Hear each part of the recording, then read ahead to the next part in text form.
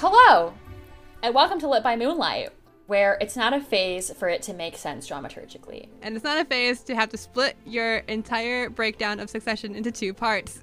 Yeah, it's not a phase. You just have that much to talk about. We may even have 4 seasons of this in us, who knows? Who's to say?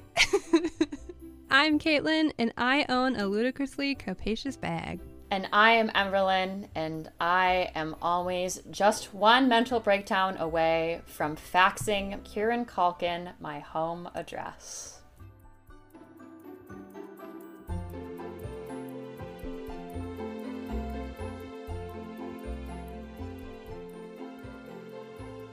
Okay, so Caitlin, we're going to pick up where we left off. So I think this would actually be a really good time for us to talk in greater depth about the finale. Mm-hmm. And I want to know, what say you to someone who expected a happy ending for the Roy kids? I would say, did you watch the show? Yeah. Did you really think that they were, one of them was gonna, come out on top? Going into the finale, I was like, this person can have this person and this person can have this and everything will work out and it'll all be fine. But then at the same time being like, but also none of them are going to get it. No. I think if you expected a happy ending for the Roy kids, you're an optimist. And I respect that about you, but it just was never going to happen. And I really don't know if it would have been a good ending if it turned out well for them. You know? I feel like we call it a tragedy, and that's because it is, and it's because this was always going to happen. There's nothing that was going to change it, you know? Yeah. I have no bad things to say about the finale because I loved it, and I think it made sense dramaturgically, and I wouldn't change a thing about it. I know we talk about this a lot, but it remains relevant that whatever you would expect from a show like Succession, not in practice, but maybe in its basic features, is not what's going to happen. Mm-hmm. This is just not that show, and it is one of the few shows that is effortlessly not that show. I think it's really rare to watch original content that is unexpected in a way that isn't kind of degrading. Sometimes in television, you get thrown a plot twist and it's a real got ya moment, but it feels like the creators think that show's success is entirely based on whether or not the viewer can anticipate what will happen next, and that's just not true, because I feel like predictability isn't a bad thing necessarily in execution. So a lot of times attempts at unpredictability or shock value feel very misplaced, or the showrunners are trying too hard to be got ya, you know? So this is one of the few shows that I think executes unpredictability effortlessly. I don't feel like anyone is trying to pull the wool over my eyes when something unexpected happens in this show, or make me feel stupid. And I also feel like the show obviously, I think, defies a lot of cliches about what is supposed to happen in a family drama. I would agree with you that I think a clear-cut happy ending for any of the Roy children, or specifically for Kendall, would have been deeply unsatisfying when you consider the fit for a king scene, for example, which I think is the final grasp at something resembling love before it all falls apart. Yeah. Because if it hadn't fallen apart, it wouldn't have been as interesting, but I think it also just wouldn't have been as satisfying as people want to believe it would have. I'll talk in a moment about why I wanted Kendall to have it really badly, but how in retrospect, I don't think that would have done much for me or anyone. Yeah. I like that it's really up to the eye of the beholder to interpret who, quote unquote, wins at the end of this show, and I think that that's what makes it good. I think you mentioned the meal fit for a king scene. Watching it, it was so lovely and so sweet because I love all of the moments between the Roy siblings where they're actually just being siblings who love each other, because it happens so rarely. So, but even watching it, I was like, this is the last. This is as good as it's gonna get, and this is not gonna last. And it was so sad, which I feel just makes the ending of it all that holds more importance, knowing how it ends, and it's such good writing, and it hurts me.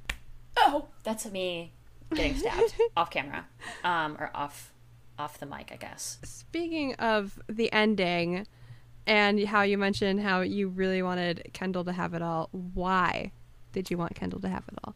Oh, I mean, I think it was really in like an eldest daughter, Michael Bluth sort of way.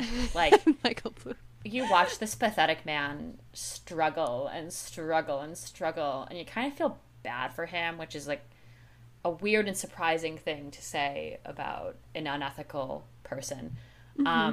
But I wanted his win toward the end almost as much as I think he wanted his win. And when he didn't get it, it devastated me personally. And I took that personally. Yeah, I did take it personally. And not to the extent that I thought it was like the wrong move, obviously, per my previous statements. But when I say personally, I mean that there's something very relatable about Kendall, which is a weird thing to say about a very unethical person. But like, I know people will say, but Umberlin, whatever do you mean? He's a rich white man. He's like a sexist, whiny boy fiend who commutes via heli and loves cocaine. How is that relatable? But I think that's like I think to even ask that is reductive. The wealth is very obviously not the relatable part for the majority of the viewing public. To me, it's really the humanity. It is, and I don't say humanity in like he's just a guy, we should like feel bad for him and let him have his money and his toys type of way. But it is. It is his pitifulness that is relatable. All he does in this show is try and fail to beat his father. And he is so weak. And he has these moments of coherence where he's playing the game and winning, followed by long stints of stagnancy and cringe. And it's hilarious, but it's also the most understandable thing about him. An example of this is like, there is a lot of discourse about gallows humor and whether it dehumanizes the deaths of the Ocean Gate Titan passengers. And I disagree. I personally think that irony... Okay, I just heard a noise, so I think their ghosts might be trying to kill me, but it's okay. Maybe I should... Something in this room said say less, so maybe I shouldn't say this, but I'm going to say it. I personally think the irony of this happening is deeply humanizing, because we often equate wealth with unrivaled intelligence, and yet the ordeal of taking an unsafe submersible to the bottom of the ocean for a ridiculous amount of money is in itself the dumbest thing ever. To the Titanic. Yeah, to the fucking Titanic. Like, and I think there's something very, like, if you don't think Kendall Roy would do that, like, do you know him? Because that is he. He is that. Like, you know? So who did you want to win, Caitlin? In the beginning of the show, I also very, very much wanted it to be Kendall. And then, of course, there was a time where I was like, oh, but it should be Shiv. But I also kind of knew, like, in the back of my mind, like, it's never going to be Shiv. Like, you just knew that was going to be too good to be true. If you're a woman, you know it's not going to be Shiv. Yeah, you know it's not going to happen. You're like, no. This isn't for me, thanks. But also, like, kind of like season 2 onward, I was rooting for Roman. Because, like, in this season 2 finale, I'm pretty sure it's season 2 finale, or towards the end of season 2, he has to go somewhere and make a deal. What the deal is, I don't remember, but it's very important. Business. It's very much like he is in control. He's in charge of a big, important business thing. And he comes back, and he and whoever he's with are on this boat with Logan, and the one guy is just like, it's gonna be great, it's gonna be awesome. And then Roman's like, actually, I don't think this is real. And he gives, like, a really well thought out answer, and, like, everything he was saying, like, made sense to me. Like, the things that he was doing for the company, he was just doing it well. And I feel like even moving forward, there are so many times where Roman showed so much of, like, how it could be him. Like, I really believed that, like, if someone just gave him the time of day, if he was able to move on from not being controlled by Logan in the way that he was, I mean, there's gonna take a lot because there's a lot of trauma there, but, like, if he could just get out of his dad's, not even, like, shadow, but, like, grasp, because Logan, he was the weakest link, and Logan knew it. Like, there was so many times where Logan's just like, I'm gonna get to Roman, and that's how I get my way. Like, at least I have one of my kids. And it was always gonna be Roman, because Roman was always easiest to grab and manipulate. But, like, you start to see Roman start to question that and to really like side with his siblings and to go against Logan. And there were just so many times, especially when he was paired up with Jerry, where I'm just like, you could have it all. Like you could be at the top, if not CEO, then at least like somewhere next to it, like co-CEOs. I don't know. I was just like, I really felt like he could do it, and I was always rooting for him. Always. I think he's probably, and it's weird to say this because he is horrifying, but he's also, weirdly enough, like one of the most interesting and like almost likable characters because, speaking of gallows humor, I think he is probably the most charming of anyone. I think he's the closest to like saying what needs to be said. When I say saying what needs to be said, I'm talking about like the rhetoric that Logan would use, which was a little different than like the corporate jargon, the what are the optics, you know? Yeah. And actually the video essay that I was talking about earlier talks a lot about like how Logan's rhetoric is very different than the corporate jargon. It's like but it's like almost like cruel honesty. It's bluntness. And Roman has that. which Roman has, and I think it's important to recognize that that's another form of jargon, just like a less like corporate one. And like I think this essayist was talking about how like one of the primary motivators for the 2016 election was like a lot of people liked that the Republican candidate Donald Trump had, I can't believe I just said that, like, I just introduced him as the Republican candidate. as if no one wouldn't knew. have fucking, like, known that this all happens to us. The guy from Home Alone? Yeah, so, like, a lot of voters said that they liked that he, quote-unquote, tells it like it is. And this is something that I think that people, like, when you have politicians who have, like, a certain way that they speak, and it's all very coded, and it's all kind of lying, when someone comes in and starts speaking differently and in a way that mimics honesty, it feels refreshing. And obviously there's like a lot of horrific, like the definition of truth here is racist and misogynistic and very disturbing and is very much tied to people's internal biases about things they don't know or care about or understand, or people they don't know or care about or understand. But like that's Roman, and I think that's what makes him palatable to a lot of people, and that's why he's the most personable of the three, and like that's his skill set, and that's what he inherited from his father, and it works really well. I also like what you said about how like there's at different points during every season you kind of like wanted different people to have it, or like thought different people were going to get it, because that's exactly what happens. Like I kept changing back and forth so many times just because of the way that each Roy kid pulled me in. Yeah, it's crazy how like it happened, because like it's another one that's like before you even know it, you're rooting for another person. It's like, wait, when did I stop rooting for Kendall and started rooting for Shiv? Like when did I fall in love with Siobhan? When? Yeah, exactly. In terms of who you thought was going to win versus who you wanted to win, I thought first of all, I had a lot of insane theories about who I thought was going to win. I was convinced it was going to be Kendall or Shiv, and I was like, it was to the point where I was like just weighing the utility of either winning, but my thought process was very much like, okay, Kendall, like if he got it, it would be satisfying if you wanted Kendall to win, if you had my internal bias of wanting that. And Shiv is, I feel like the moves she was making with Mattson, you know, like the power that she held as a board member made me think it could have been her. And like for her to have gotten it after being stepped on by her brothers so many times would have been like poetic justice. But we have to remind ourselves again and again, that's not that show, right? Right. Yeah. And I don't think, like, there's a part of me that I think didn't, like, even though before the series finale, we would talk about this, you and I'd be like, it's just not that show when we talk about, like, the possibilities. I don't think I fully understand it until it was over, until I knew, you know? Yeah. So the choice of Tom to win, it's both a curse and a blessing. A blessing because Shiv can uppercut him and take influence, possibly, but we'll never really know. And a curse because she could very well always be a kingmaker and never a king. Right. And it's all up to interpretation what happens from that point on.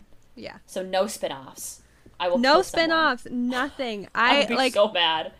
Oh, HBO, I'm in your walls for different reasons than usual. Max, get over here. It's like sounds like like the name of a fucking dog. There should be another streaming service called Ruby. Oh my god, there should. And it's gonna be ours, and we're gonna own it. And then one of us is gonna die, Ruby. and one of our weird kids is gonna try to take it over. Ruby and Mac. Who did you think was going to get it? It was hard because, like I said, I kind of went back and forth, and I really didn't think... I wanted Roman to win because I thought that it would kind of be like an underdog pick. Like, no one would ever suspect Roman. And wouldn't it be great if he actually won? Like, actually. And in a way, to me, I feel like he kind of did win in the end because he got out. Yeah. And he's free, and that's all I ever want for him. And so, like, obviously I really wanted him. I didn't actually think it might go that way. I, for a while, was thinking, like, I knew that all of the kids, like, had to lose somehow, but I was kind of thinking that, like, Jerry, Frank, and Carl would kind of come out on top. The three witches. The three witches of Macbeth, you know? Like, kind of, like, they're there, and then, like, all of a sudden, like, it doesn't matter what the kids want. Like, it's gonna be these people who have been in the business for forever. And then I didn't really... Like, I thought about Tom, but I never really thought about him winning until... And, like, I really don't want to take credit for this because, like, I tried I tried so hard. What? The headline for this is gonna be like, Caitlin takes credit for the success. Caitlin takes credit for... No, but, like, watching this show, you and I would talk a lot about it, and I would, like, talk to you as I was watching it. Like, I don't want to theorize about what's gonna happen because, one, it won't be as good as what's actually gonna happen, and two, this show really is unpredictable, as you were talking about. Like, it's not, like, predictable, like, shock value, as in, like, oh my god, I can't believe they did that, and the writer's like, haha, you can't believe that we did it. It's just, like, everything that happened, like, I think about it now, having watched the series as a whole, and it really did make sense dramaturgically. Like, it really, like, it is like, yeah, of course that happened. Of course it happened like that. So when Tom eventually wins, I was like, oh my god, of course. But also, like, days before the finale aired, I saw this TikTok, and I'll try and find it and link it. This girl was talking about how, like, where the names come from within the show. And they're talking about Wamsgams and how there was a baseball player who did... I can't remember exactly, but ultimately he got, like, 3 people out in one go. It's basically what happened. And so, obviously, that's Tom getting Kendall, Shiv, and Roman out in one fell sweep. So, or swoop. So, I was just like, oh my god, that'd be crazy if that's what happens. And that's exactly what happened. And it just, like, to me, I'm like, that's such a good little thing that the writers did. This is, like, here's, like, a little, like, if you know, you know. And it was there from the beginning. And it's just, like, it was incredible. I think the finale was great. I think it's incredible what happened. I love that the kids didn't win because of the tragedy of it all. The fact that Tom came out on top, and you don't know quite how that's going to go. Like, is Shiv going to be in control of him? Like, we don't know. And I don't want to know. I don't want to know because sometimes it's okay that things are left up to interpretation. Yeah. I feel like I'm still basking in the fact that we witnessed this. Like, I have a lot of envy for, like, I don't know, older generations that witnessed, like, the finale of The Sopranos or, like, you know, whatever amazing television shows were airing that everyone is watching at once. Breaking Bad. Because if I didn't watch those shows live, this will probably be the first show that I've watched live that has had that level of prestige at the time that it aired. And I'll talk more about that in a little bit. But while this show, I would argue, doesn't necessarily glorify the wealthy, I think that it does have a glorious score. So I want us to talk a little bit about that now. What is your all-time favorite theme from Succession, Caitlin? So, I actually, like, just a couple days ago, I sent Emberlyn my Receiptify for the month, which, if you don't know, it's like a little thing that uses your Spotify to tell you, like, your top 10 tracks of the month, and it looks like a little receipt. And literally half of it was a Succession soundtrack.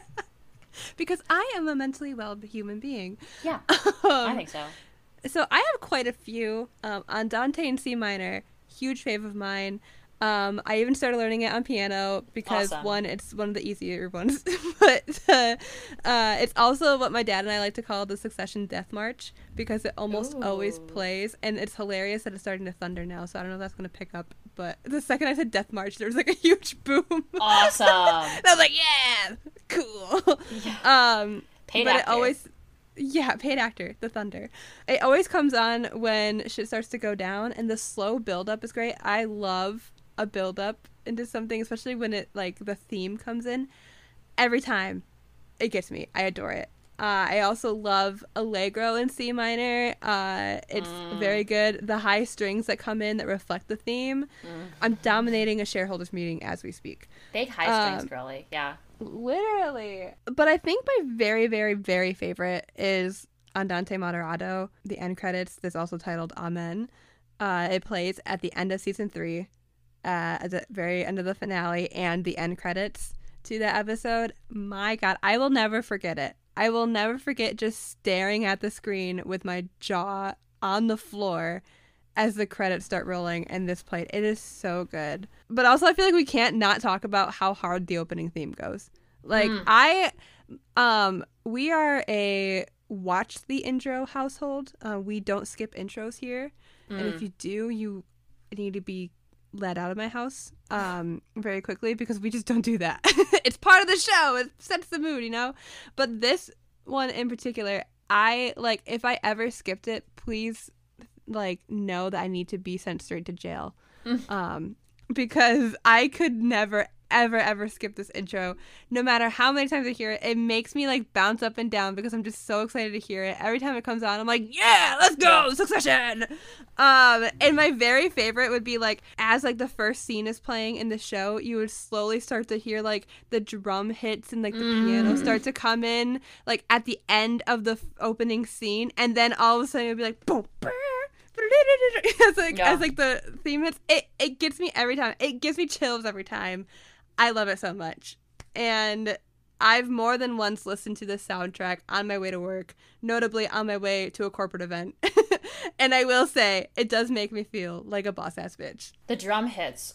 Yeah. There's like something about it. Like when it comes up on my Spotify shuffle, it's like, whoa. There's a Pusha T remix of the theme. And oh my God, the lyrics, woof. But like, sometimes that'll come on and it's just like, oh shit. Like, yeah, unreal. Probably, I'm gonna say it. I'll say it. Yeah. Oops. Greatest theme of all time. Yeah, 100%. Sorry, greatest theme of all time. What about Star Wars? No. Sorry, John Williams. No. Love you, honey. But no, Nicholas Patel or bust. This is it. Sorry. Andante Resoluto stays heartbreaking, stays iconic, stays tragic, stays devastating. Runner up is Eulogy for Orchestra, which makes me really sad. POV, I'm crying because my girl boss besties on Succession are mourning their father's death. The score for this show, I think, I want to say that it wouldn't be the same show without it at all. True. By any means. Like, I can't even imagine what would exist in its place, but I don't think anything would be as good. And I just don't think it would be as good of a show without its score. Right. Caitlin, we love the score. We think that Nicholas Bertel deserves a meal fit for a king. What character on the show also deserves a meal fit for a king? Meal fit for a king. I know I said like earlier that like you start rooting for this person, that person, but there was one constant for me throughout the show, and I've already spoke about him, and that is Roman fucking Roy. I love him so much. He had me from his first line from episode 1, which was, "What's up, motherfuckers?" And I was just like, yep, there he is, my new favorite Blorbo, if you will.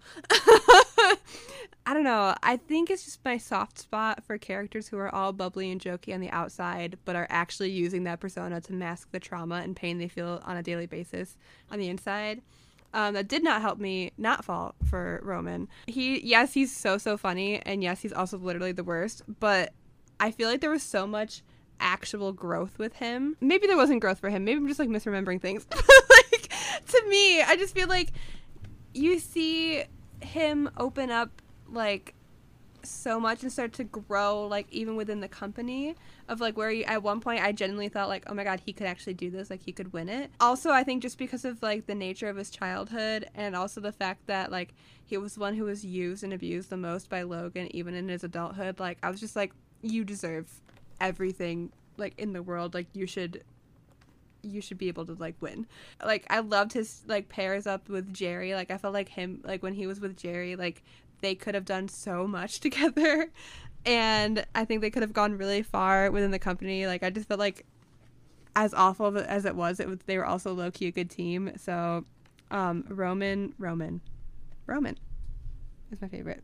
Is your favorite Roman? No. Why do you ask? Who was your favorite? Who would you make a meal fit for a king? Well, he already had one, but I'm a Kendall girly.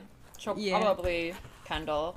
There's just something about his patheticness that is so baby girl to me. Like, I mean, that's like a line that somebody's going to recover one day for like a transcript of this podcast when there's like a new wave of people after. His patheticness really captivated me. Yeah. And it does. I feel like I've already talked at great lengths about like why I have like a special place in my heart for Kendall, but I just think Jeremy Strong as an actor showed up constantly in this show. I know he's like a method actor, which is unhealthy, but I felt really drawn to his portrayal of Kendall. I felt like he really captured the shell of a person that Kendall is. There's such a numbness about him, like his facial expressions, how easy it is to like literally screen cap him and be like just overlay with a caption that's like, when you remember that your mom likes your sister more than you, or something insane like that, you know, like, which is like, that sounded like a really personal one, but that doesn't I promise that doesn't apply to me. I don't think that about my own sister, but I actually think the opposite. Yeah, I loved him. But then honorable mention for Shiv. She's my foul wife through and through. I love how difficult she made life for herself all the time. Real. And I love that she was insane, and I love that she was a self-sabotager. I just love all of that. Like, they checked all my boxes, you know? And I also love that this show made it so difficult for me to choose between them, as I'm sure it was very difficult for Logan, or maybe he just literally did not give a fuck. There were so many characters that we loved, but so many characters that are honestly kind of the worst. And we love them for it anyway. However, who is the character that you think is an inhuman fucking dog man? Well, I mean, I think it goes without saying, though I'm going to say it anyway. Logan is horrifying, undoubtedly. He is perhaps one of the most believable abusers that I've ever, like, watched be portrayed on television. I feel like a lot of times media can really fail to capture the true nature of an abuser. And I feel like some people don't know how to write an abuser unless they've lived with one. So if as anyone on the writing staff who needs like a big hug, I am passing one along to you, because I just felt like Logan was exactly that. There are often a lot of layers missing in the portrayal of abusive parents. It's always like a guy in a flannel shirt, and he storms into the house with a beer bottle in the protagonist's flashback, and he's like, I hate you, and then he like hits someone, and then he leaves, and that's the extent of that. And that's not to say that horrifying thing does not happen, but that is literally not the only thing that happens, right? And that, I mean, like, that's just the tip of the iceberg when it comes to like abuse, and like how enmeshed we become with our abusive parents as children and how that follows us throughout our adult lives. Logan, to me, is the encapsulation of all of the things that make up an abuser. And it's obviously every person has a different experience with an abuser, but like, he's charming, he's emotionally and physically violent, he's cruel, and yet he's well respected, he's very popular. He's also super manipulative, which kind of explains the popularity. In her eulogy, Siobhan talks about how when he let you in, the sun shone and it was warm in the light. And oftentimes you'll see that line compared to the scene where he asks her if she wants it, if she wants to be the successor. And like, I feel so sad for her because it was never going to be her. Like, it was never going to be her. Never, ever. And even when you're watching that scene, I think as a viewer, you know that. And it hurts, you know? It's like, oh my God, you know? And it's like each season he kind of does this. He like chooses one of them to groom. And that's exactly what he is. He's a groomer. Yeah. And it's disturbing. And when he's done grooming them, he throws them all out because I think he realizes they're nothing. They're not serious people. And it's by far the most nuanced depiction of an abuser that I've ever really seen. I think like there are times when, like recently, where films have come close, I think, as we start talking more about abuse and its long-term effects on younger people, but like parental abuse. But and then runner-up is definitely Greg, because he's just like a leechy little guy, you know? Yeah. I have to agree with you. Logan, I would hate characters for multiple reasons throughout the show, but the constant was Logan for obvious reasons and everything that you just said. Like, he groomed his children to live in this world that he created for them, but then he's also like is mad at them because they had it better than he did at their age. Like, no, that's not how it should be. But it was a really interesting dynamic and horrible dynamic to watch. So he was kind of the worst. When Marcia says in an earlier season, like, he built you a playground. I always like, and then wow. And then when he built you a playground and you thought it was the world. You thought it was the world. And then later on, when she comes back to Shiv at the funeral, or not the funeral, and she says, like, he broke your hearts and he broke mine too. Hey, much to think about. Stop. So which character are you the most hopelessly in love with, even though we kind of already into this? Listen, it's not that I'm in love with him. Maybe it is. It's that I wanted him so fucking bad. That's right, I'm talking about that Culkin boy. I would like to eat the bracelets off his wrist. Real. This man is what do we do? Help. You know, I don't know. In our document, you say in all caps that takes up about 2 pages, woof woof woof woof woof woof woof, bark bark bark bark bark bark. And honestly, I couldn't have said it better myself. And one meow at the very end. Don't forget that. And one meow. Oh, I'm so sorry. Honorable mention for Jerry. I'm so in love with you. Please come back to me, mommy. Real. How about you? Yeah. No, same. I couldn't have said it better myself. That Culkin boy. That Culkin boy. And Jerry. I fucking love Jerry so much. Wow. Speaking of Jerry and Roman. Yeah. Who was your favorite ship? Roman and Jerry.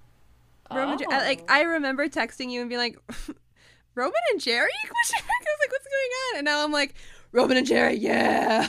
Like, I genuinely don't think that they could ever have like a real relationship, nor do I think they should. But at the same time, I think for me as a Roman girly, like, I was just happy that he had someone stable in his life that would like talk to him and like actually hear him out, but also wouldn't put up with his shit, but also be there for him. And so when they lost that, it hurt me so bad. There's something about a masochist with mommy issues and his mommy. Yeah, the truth is something. Who was yours? I also started out a Roman Jerry girl. Like, I really did. Like, and I still am. But I ended a true Ken Stewie girl. Like, Yeah, it's not black and white, right? Like, I love them both, but I'll tell you what. If anyone has any good Ken Stewie fan fiction, you should send it to me, or I will kill myself in front of you so that you will always have my memory as a permanent fixture in your life. And I mean that. I mean that. Here first. I will literally inhale these almonds and die if no one sends me Ken Stewie fanfiction. For real. I will. I'll do it. So, Caitlin, was Kendall's name underlined or crossed out? I think it was underlined because the line starts off underneath his name. Mm-hmm. And then it gets crossed off. And he's an old man, and he was not in his best health. He could have easily just, like, missed and just, like, moved his hand up. But I think just, like, the way that it starts underneath, like, I feel like if he was going to be crossed out, the line would have started a little bit higher, you know? So that's my argument for underlined, but I fucking love this detail so much because I love this debate. I love it. I love that we don't know. I'll tell you what, I think I'm in my prime health-wise, which is not great news, but I still underline things like that. I have to use a ruler to underline things so they don't look like that underline job did. Remember in BBC's Sherlock? When... Don't do that. Whatever you're gonna do. When he said this woman was an alcoholic because of the scratches by her phone charger, because she would miss the little pluggy-in-y part of her phone every time she went to go plug in her charger. I am quitting. I am not gonna do this podcast with you if you bring this shit up every fucking time. I'm haunted by visions of him, okay? Oh, yeah, I do remember that. I hate everything about that. Yeah. All the time. Yep. That's what I was talking about earlier when I said, like, I feel like when a show's like, gotcha, I was talking about Stephen Moffat and Matt Gatiss. I literally immediately thought of Stephen Moffat and Mark Gatiss, yeah. Fuck those guys.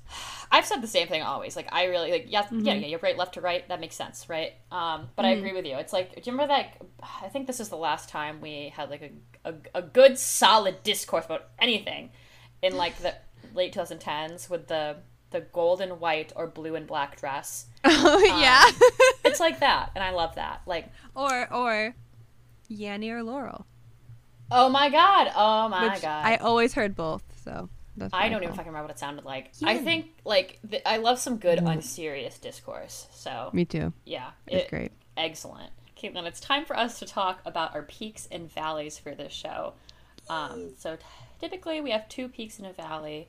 What's your first peak? I came into this show late, and that didn't mean that I didn't see anything. I'm on Tumblr. I would see, like, pictures of the show. Like, I'd see all the memes, but I had no context for them. And I also, because, like, I knew I eventually wanted to watch this show, I'm like, I would just scroll past it really quick. So I wouldn't get any context. I wouldn't know what the heck was going on. I didn't even know the names of these characters for the most part. So even though I came into this show so very late, as in, I started this show when season 4 was airing, I remained absolutely unspoiled for the entirety of this show, including all of the big season 4 stuff. Like, I didn't know that Logan was going to die until I watched that episode, and I watched it myself. Like, I didn't know anything about the funeral until I watched it. That is the biggest peak for me, because I hate being spoiled things so much. Like, I hate it. It's like I just want to experience things as they experience. Like, even trailers nowadays, like, I'm hesitant to watch because they give away so much. And the entire movie. Literally. And like even now, like, trailers will, like, show, like, snippets of the trailer as you click on it, and then it'll be like, here's the trailer for this. I'm like, yeah, I know, I clicked on it, like, I know what this is, just get to it. Like, you don't need to, like, spoil the trailer for me. So, like, I'm just so glad that, like, in this day and age of, like, spoilers being abound and people just not giving a shit about tagging things correctly, that I never was spoiled for anything. And it just is a huge peak for me, because even though I didn't get to watch most of it live except for the finale, it still felt like an organic experience to me, because I had no idea what was going on ever, and I didn't know what to expect, and I didn't have anything to go off of. I didn't know that, oh yeah, Tom betrays Shiv in season 3. I didn't know, oh, Kendall throws Logan under the bus at the end of season 2. Like, I didn't know anything. Know anything, and it was just such an incredible viewing experience for me. I haven't, like, binged a show like this.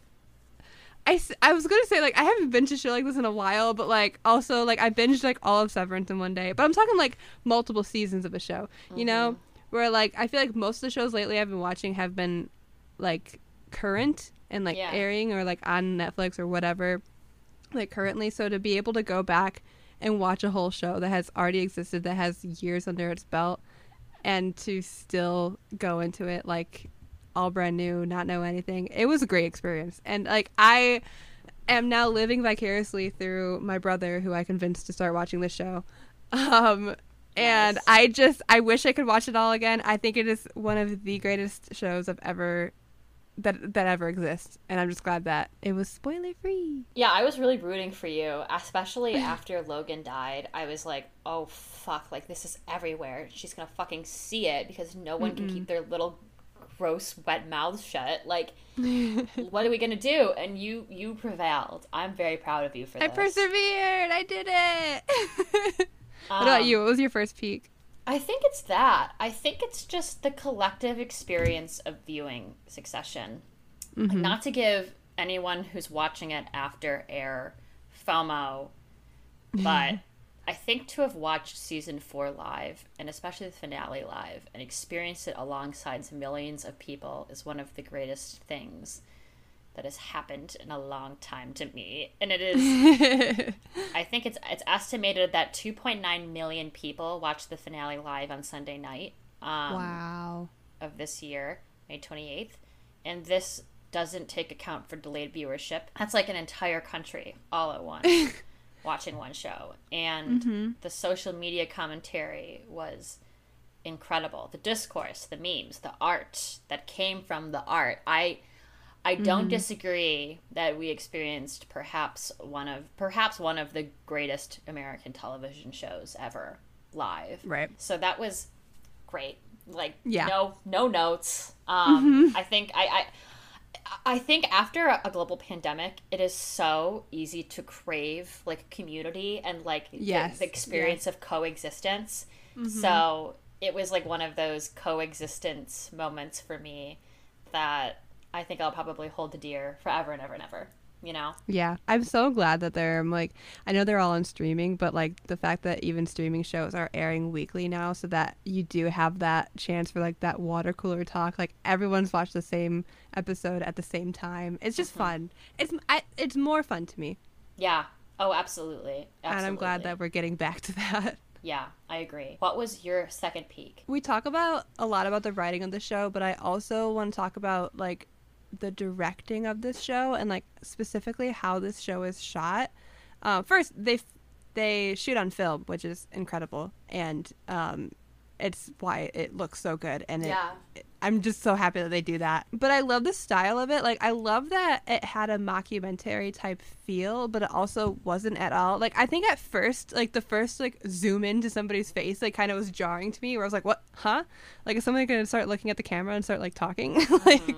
like, what is this? But, like, very quickly, like, you kind of forget about that. I just liked that they had it so that the camera operators were in the room and they would swing to any person at any time to get their reaction. No matter, like, they literally, like, I'm pretty sure, I read it, they just kind of trust the camera operators to, like, grab whoever they need to or whoever they feel is right in a scene. And it to me, it just made everything feel more real. Like, there's so much about this show where it's just like, yeah, that's how real people talk. And it's like, it's because, like, you never know when the camera's going to be on you. Like, you have to be in character the entire time. There's no, like, over the head. I mean, there are some, but, like, generally there aren't, like, over the head shots where it's like, oh, you're not on, your back's to the camera, so you don't have to give it your all if you don't need to. I mean, like, maybe do it for your scene partner, but, like, if you don't know when the camera's going to be on you, or it might, like, turn to you to just get your reaction to something, like, you have to be on. So I think that,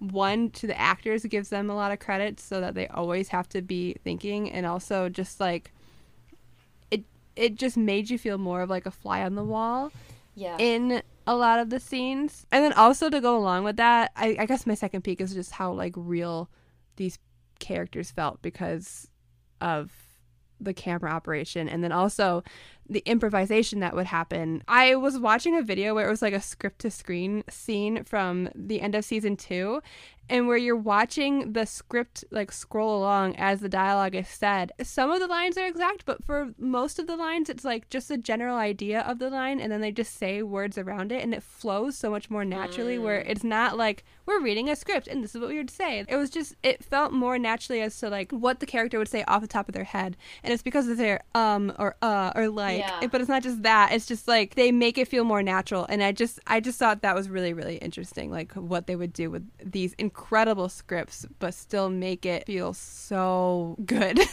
and real. I agree with both your points because I mean, for one, like I like that camera movement style because I think it's invasive. I think it's like invasive to rich people. You know? Yeah, like, yeah. I agree with both your points because I think you're absolutely right first about the camera angles. I think like camera operation and like the mockumentary style in this specific context is invasive to rich people.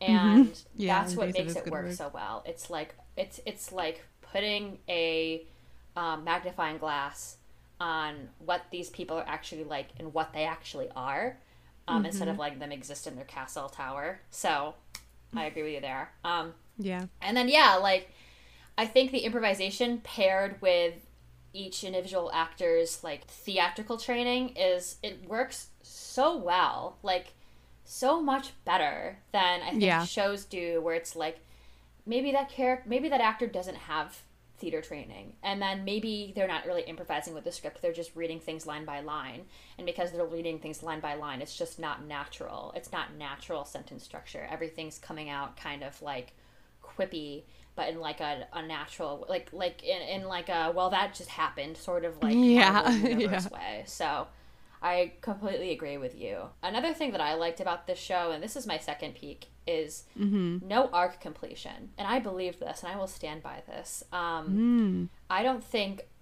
a single character completed their expected arc and on this show. And like we talked a lot already about how it's an unexpected show, but I like that each individual person, like if there was any progress or growth in their character, if their character had any development, it wasn't substantial. Like there were so many setups in this show for different possible outcomes and character development that hinge on one person breaking the cycle and changing the way the game is played, and the writers basically said no, that's not what the show is, as we've been saying. But you know, like this idea that like Greg is gonna like rise up through the ranks and fire Tom, or that like Shiv is gonna girl boss her way to the top, or that Kendall is going to have it all, or that any of them are going to actually break the cycle that their father... Connor will become president of the United States. Right, exactly. Like, that, you know, like, I really just love that. I love that no one really learned anything. Like, that is a good tragedy. When no one... I think that little smile at the very end from Roman is like the very one itsy bitsy little glimmer of hope that we get from anybody. Literally, and even with his progress, I love that it's just like he kind of works up the nerve to ask his father if he's a cunt and start breaking away from him, and then he dies, which is like, whoops, fuck you, Roman, you know. So I love that there's no arc completion, because I think that we don't always have to learn something. I think that the characters don't always have to become better people in order for the show to work and to feel like there's closure at the end. In fact, I think that there really isn't closure is what makes the show better. Yes. Yeah. I agree. Just out of curiosity, what's your valley for this show? That does not exist. Okay, I was gonna say, like, sometimes, like, when I don't have a valley, I'm just like, I just wish there was more of the show. No, I don't want more. No. I thought this was a perfect show. Like, I wouldn't change a thing. Like, even some of my favorite things, I'm like, I wish, like, this could have been different. I don't want any more of the show. I would rather leave wanting more than it continuing on and it turning into shit like most shows do nowadays. And I respect the writers so much for being like, nope. And there's even like a point where I guess Jesse Armstrong was just like, oh, well, we could have a season 5, because even some of the actors didn't know if this was going to be the last season or not when they were filming. Yeah. And like, he was like, oh, this is what could happen, but then they just ultimately decided to end it where they did. And I respect it so much, because I think things need to be left up to interpretation more, especially if it feels like the main story is complete. And just because a show is successful does not mean that it needs spin-offs. It does not mean that it needs prequels. I think sometimes those kind of diminish the original art of the show that you loved, and it sometimes ruins it. And where it's like, oh, I can't go to the original show because now I'm thinking of all the bad stuff that happened afterwards. Yeah. And I, like, this show to me is a 4-act play. It is a 4-act Shakespearean tragedy, and if it ended any different, it wouldn't be as good. And that's why, like, in hindsight, everything that happened is just like, of course that happened. Of course that happened. And it makes sense, but it's also shocking, but it's also so good. And I genuinely don't have any valleys. Yeah. I feel like less is more, for sure. Yeah. What about you?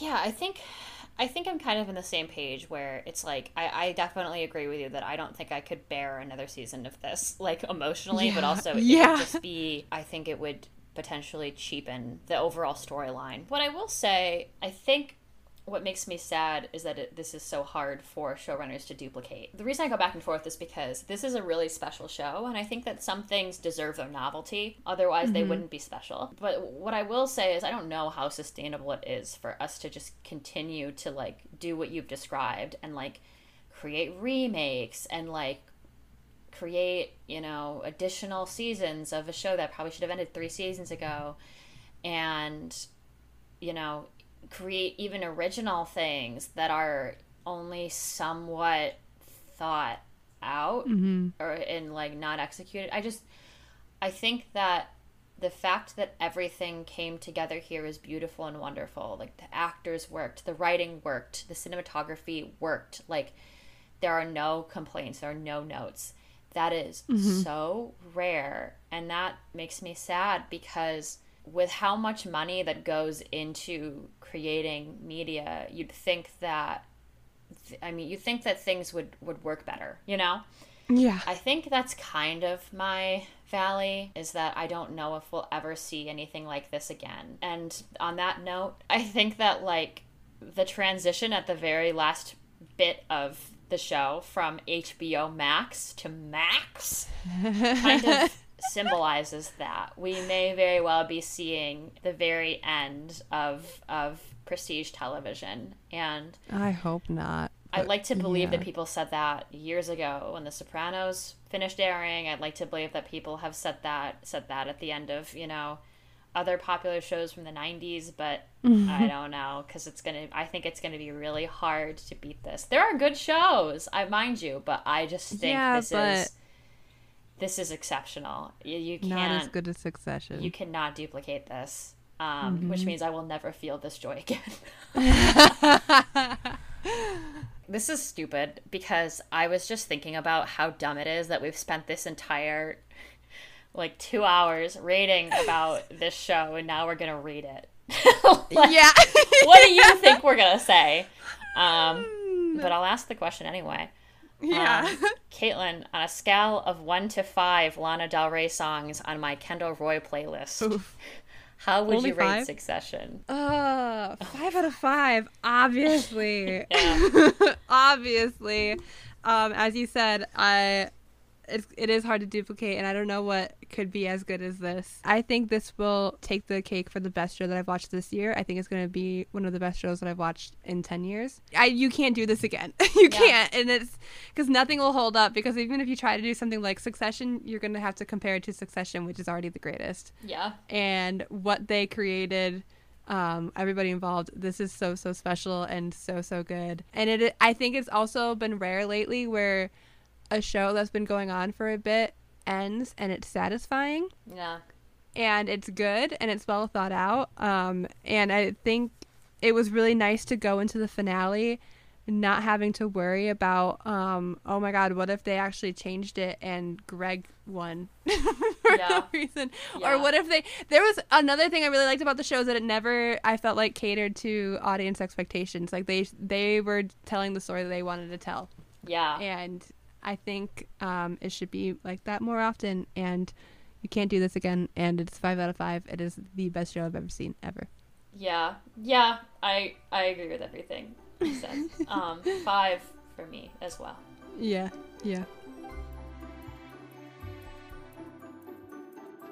We did it! We talked about Succession! We made it! Thank you for listening to our 2-part Succession therapy session. I don't even know what you would call this. Our excuse to get all of our thoughts out of the audio messages that we send to each other. Yeah. Exactly. 2 girls who have a podcast. Finally make a podcast. Yeah. Us podcasting to each other and then coming online and podcasting performatively for all of you. You're welcome. When you see us next, we will be talking about what we do in the shadows on Yay! FX. I'm so excited! The new series is coming out July 13th. So we'll see you then. Whee! Bye, bitch.